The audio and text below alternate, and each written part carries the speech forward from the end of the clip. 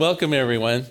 This whole month, we're using this book called Spiritual Economics of Eric Butterworth. And as with any good prosperity program, I think they all have a section on gratitude. And this one's no different. There's a whole chapter on gratitude in here. And I will tell you, I kind of have almost like a little pat answer around gratitude. And I'm sure you've heard it before. In every Science of Mind community, people will say, that which you are grateful for will increase. That's sort of the spiritual principle involved. And so as we're grateful for our loved ones, love will grow. As we're grateful for our job, the conditions will improve and we'll get a raise and so on. I mean, it makes sense that as we direct the energy in our heart towards being grateful for things, that we're going to start seeing more of those things. It makes sense. I was stunned, though. It was as though I had read this book for the first time. And this is like the third or fourth time through. And I realized all this time I had been focusing only on half of the situation. And it really stunned me. And it totally makes sense from a Science of Mind perspective. And I want to share with you my sort of stunnedness or my disbelief. So if you think about it, we believe that it is our mental atmosphere that thoughts become things. So that as we have a mental atmosphere, as we have a set of beliefs, so our life will be productive in that area. So that if we believe in fear and lack and trouble, well, hello, we can expect more of it. If we believe in love and joy and the fruitfulness of life, well, then that will happen. And yet, in many ways, I had this turned on my head about gratitude. Think about it for a minute. What are we grateful for? When we're grateful for the stuff of life, right? So we're kind of waiting until we get a raise at work, and then we're grateful for it. We wait until we have a really sweet romantic evening with our sweetheart, and of course we're grateful for it. We wait until the kids bring home straight A's or at least no F's, right? And we're grateful for it. But don't you see, when we use gratitude in that way, and there's nothing wrong with it, we're actually having the effect lead the cause. We're taking the thing out there that's already been created from some kind of mental atmosphere in ourselves, and we're saying my gratitude is dependent on this thing occurring, this situation, this lovely occurrence. And it isn't that there's anything wrong with that. Well, of course it's lovely to feel, truly it feels lovely to feel grateful for things that happen to us when they're good and blessed and sweet. Do you see where I'm going? It's like, what about when the tide's out? Right? We all, at least I hope I'm not the only one that has the problem of a week that might be difficult to find things in it to be grateful for. We all have those weeks. So what? When we need it the most, the gratitude's going to dry up? Do you see? I think it's really curious. And what Eric Butterworth in this book portrayed really well is the idea not to be to be grateful for the stuff of life, but that's the tip of the iceberg. It is life itself that can turn us on. We don't necessarily need to have a thing happen to feel grateful. We don't necessarily have a certain interchange or a situation or an encounter set up to have that feeling of gratitude and feeling blessed and welcome in the world. It doesn't require an outside stimulus. And it reminded me of a time in my life. I kind of want to share maybe a longer than usual story, but hopefully you'll bear with me and it'll fit in okay. So about 15, maybe 17, maybe 18 years ago, I was working for the telephone company, and they sent me to New York City on business. First time really I'd ever been in a big city at all. Really, like Portland to New York City. And in fact, the fellow I went with, Craig, one of my office mates, we're like, we're doing the total tourist thing, about to get hit by a taxi while we're trying to see the top of tall buildings and things like that. But we did a very smart thing. We went there a few days early. So the conference started on Monday, and it was kind of a week-long computer conference. We went there like 4 days early, got to the hotel, and I went to the concierge and just said, you live in New York, you love it here. Tell us what we should see. And this very kind gentleman, the concierge, set us up to go to Ellis Island and set us up to do the Empire State Building and set us up to do the Subway Museum in Brooklyn. And so that was kind of our initial experience of New York City. And I got to tell you, it was amazing. On our day at Ellis Island, it wasn't so much the numbers of people that had come through Ellis Island to settle in America, but the stories of them. They were such compelling stories of hope and freedom and a willingness to kind of put everything on the line, to try something important, to make a new way for themselves and their families, to let perhaps everything that they had known and been safe with behind, leave that behind, to pack up all of your belongings and move just with the promise in your heart and an understanding that it is going to be better. It touched us. And even though some of the stories maybe didn't turn out so well, nonetheless, what I got from Ellis Island is that for a dream, you can give everything away. That for a compelling dream of goodness and beauty and joy and making it in the world, oh my gosh, it is worth that. So then we went to the Subway Museum, and I was amazed. I mean, the subways in their conceptions were works of art, not just utility. So they had recreated a little bit of what Grand Central Station looked like when it was originally built. It was a palace. You would have thought you were in the most exclusive department store. And this was like 1910 when its first gorgeous iteration. I mean, at that point in the history of New York City, in the public works, where today we just pour a little concrete and say, well, here's a bridge.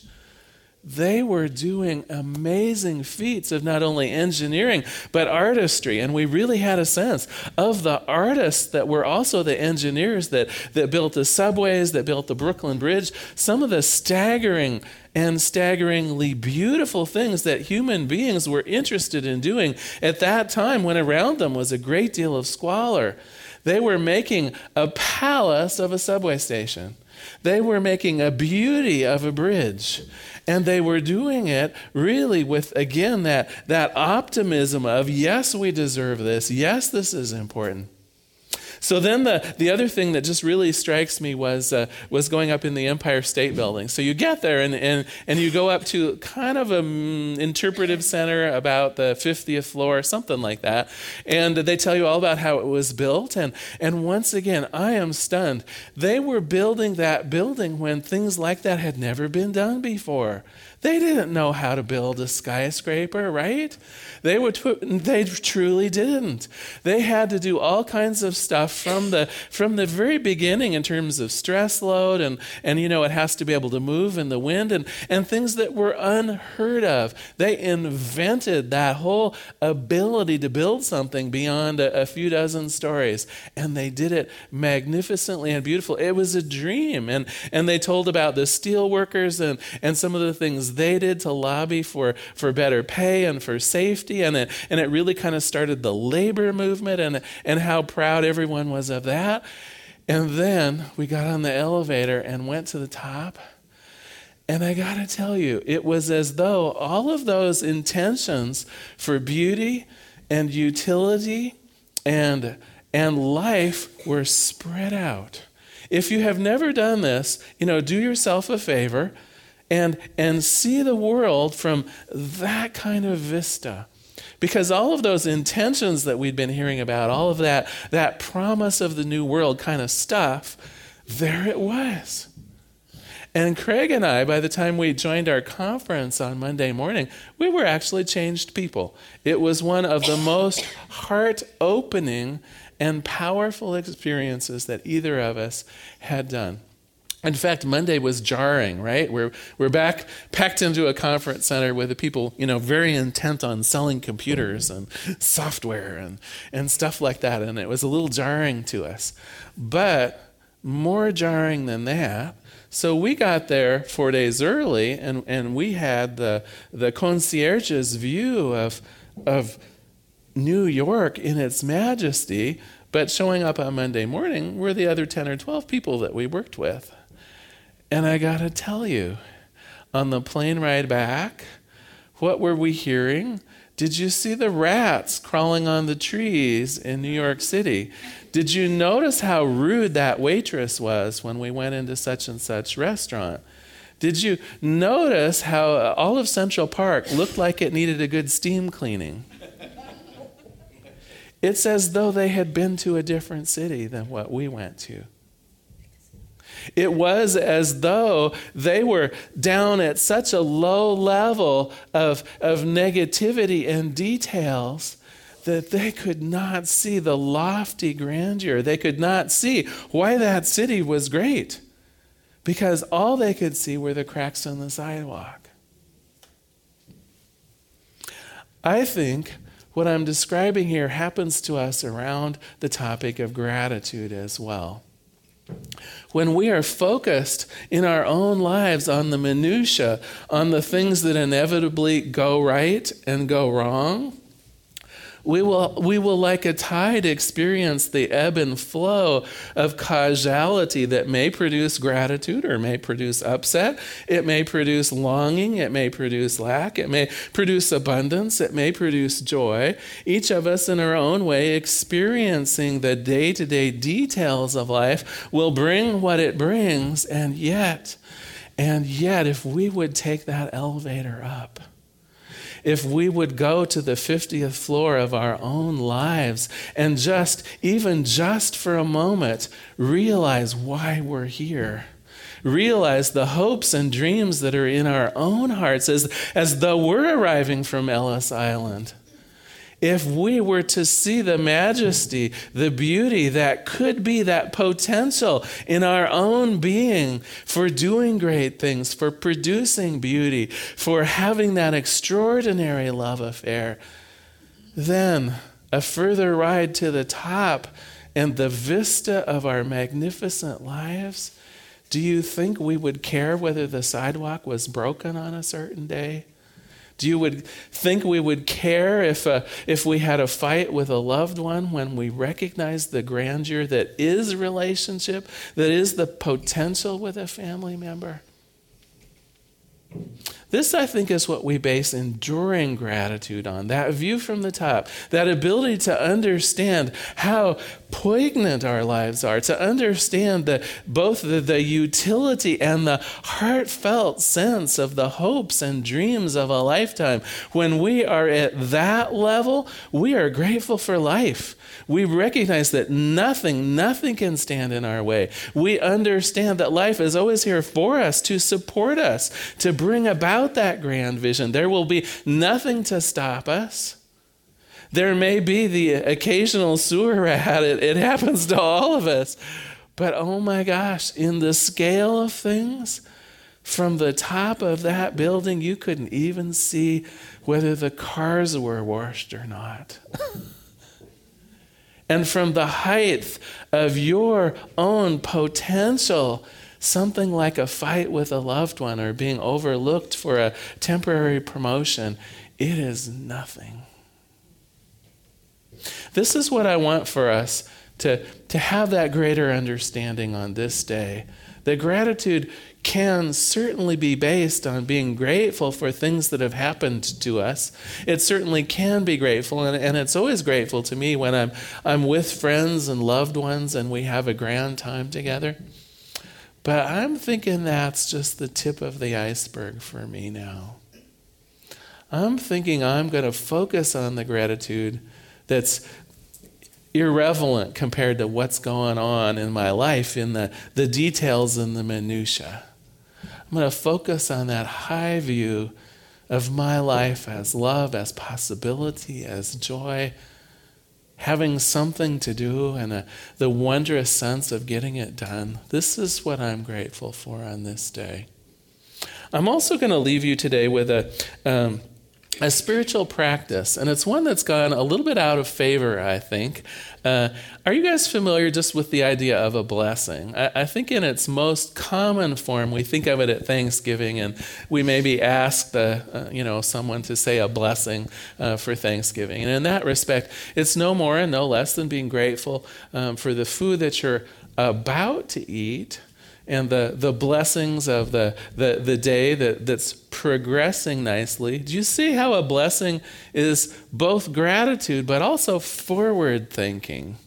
It's kind of setting yourself up to be grateful for something, because it's before you ate the meal. It's before you had the full day of Thanksgiving with friends. And what I'd like to suggest, whether you're blessing a baby or you're blessing a meal or you're blessing a vacation or you're blessing a new car or a new apartment, what you're doing is setting yourself up for something wild and extraordinary. You're setting yourself up for more than just a moment of gratitude and goodness. You're planting that seed of a lifetime, or at least a moving forward of continualness in that good vein, in those high thoughts, in that lofty view of what's going to happen. And so the spiritual practice and your homework for this week, I would just love it if we introduce the idea of blessings back into our lives. So tomorrow, let's start tomorrow, maybe even later this afternoon. Bless a meal. You know, Daniel and I will admit, we got a look from the people at the original Pancake House when we said grace the other day. But you know what? Who cares? It was wonderful. It felt sweet. Introduce back into your lives, if you would, the idea of a blessing. Maybe you want to bless your day, or maybe you want to bless your child as she or he goes off to school. Maybe you want to bless your apartment. Maybe you want to bless your job, even if things aren't quite the way you'd like them to be right now. Maybe you can bless that higher view of what your job is and what it brings you and your family. Maybe you can bless something that on the surface you might have trouble finding gratitude for. Do you know what I mean? Because you're taking that high view. You're taking that higher road. You're understanding the potential and why we do things, not just whether on a certain day something went well or went poorly. So that's your homework for this week. Think of it as a blessing, and it will be. I want to close with a quote from this book about blessings. Keep alive the commitment to the view from the top. Keep centered in the feeling of thanksgiving always. Your thanksgiving is more than a response to what is happening around you right now. It's actually a celebration of truth. And this becomes a continuity of ongoing blessings, leading always towards prosperity. Let us pray. There is one power, one presence, one joy, one life, one infinity of God's good. And I know I'm included in that. I know that means me. And as it is true for me, each person here has the ability to reach out and receive God's love. Even as we open our heart through this idea of blessings, as we open our heart in gratitude to see that high view of our own lives, God responds, providing whatever is necessary to move that forward, providing more love, providing more material goods, providing comfort, providing safety or security, whatever is needed when we stick to that high view of our own lives, that potential for our own blessings, God responds. And so in advance, this week, I am grateful. I offer the blessing to this congregation of an amazing week. A week filled with love, with light, with laughter, with that sense of belonging and being connected. This is what I bless and know about each one of us, both individually and as a group this week. And I'm grateful for it. I'm grateful for recognizing the power and presence in each person in this room. I just let it be. And together we say, and so it is. Thank you for being here today. Thank you so much.